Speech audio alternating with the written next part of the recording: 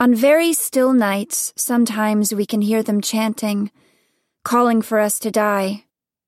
We can see them too, or at least make out the halo of light cast up from the shores of Beryl Key, where they must be gathered, staring back across the black expanse of water toward the fence and the angular white face of the Haven Institute. From that distance it must look like a long green jaw set with miniature teeth. Monsters, they call us. Demons. Sometimes on sleepless nights we wonder if they're right. Lyra woke up in the middle of the night with the feeling that someone was sitting on her chest. Then she realized it was just the heat, swampy and thick, like the pressure of somebody's hand.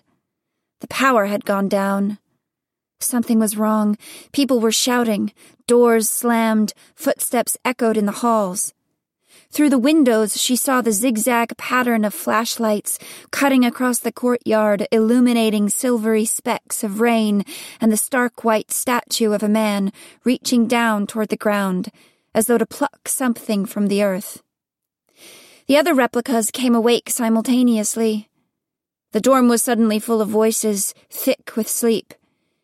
At night it was easier to speak. There were fewer nurses to shush them. "What's wrong? What's happened?" "Be quiet." That was Cassiopeia. "I'm listening." The door from the hall swung open so hard it cracked against the wall. Lyra was dazzled by a sudden sweep of light. "They all here?" It sounded like Dr. Coffee Breath. "I think so." Nurse Don't Even Think About It's voice was high and terrified. Her face was invisible behind the flashlight beam. Lyra could make out just the long hem of her nightgown and her bare feet. "Well, count them." "We're all here," Cassiopeia responded. One of them gasped. But Cassiopeia was never afraid to speak up. "What's going on?" "It must be one of the males," Dr. Coffee Breath said to Nurse Don't Even Think About It, who was really named Maxine. "Who's checking the males?" "What's wrong?" Cassiopeia repeated. Lyra found herself touching the windowsill, the pillow, the headboard of bed number 24. Her things, her world.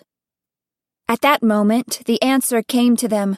Voices shrill calling to one another, "Code Black! Code Black! Code Black!" Almost at the same time, the backup generator kicked on. The lights came up, and with them, the alarms. Sirens wailed, lights flashed in every room, everyone squinted in the sudden brightness.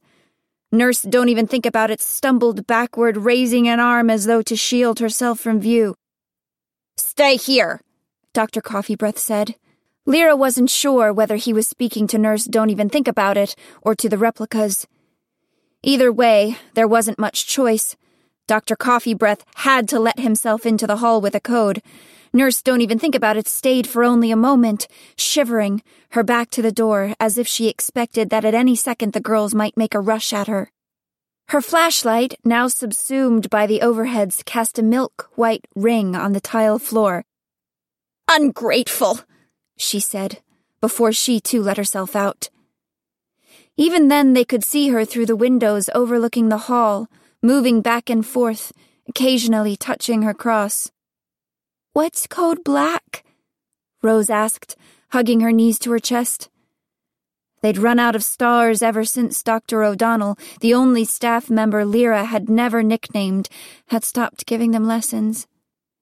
Instead, the replicas selected names for themselves from the collection of words they knew, words that struck them as pretty or interesting.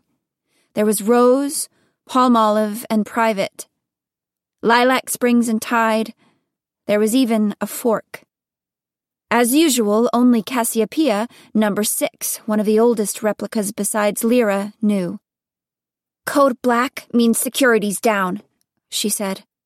"Code Black means someone's escaped."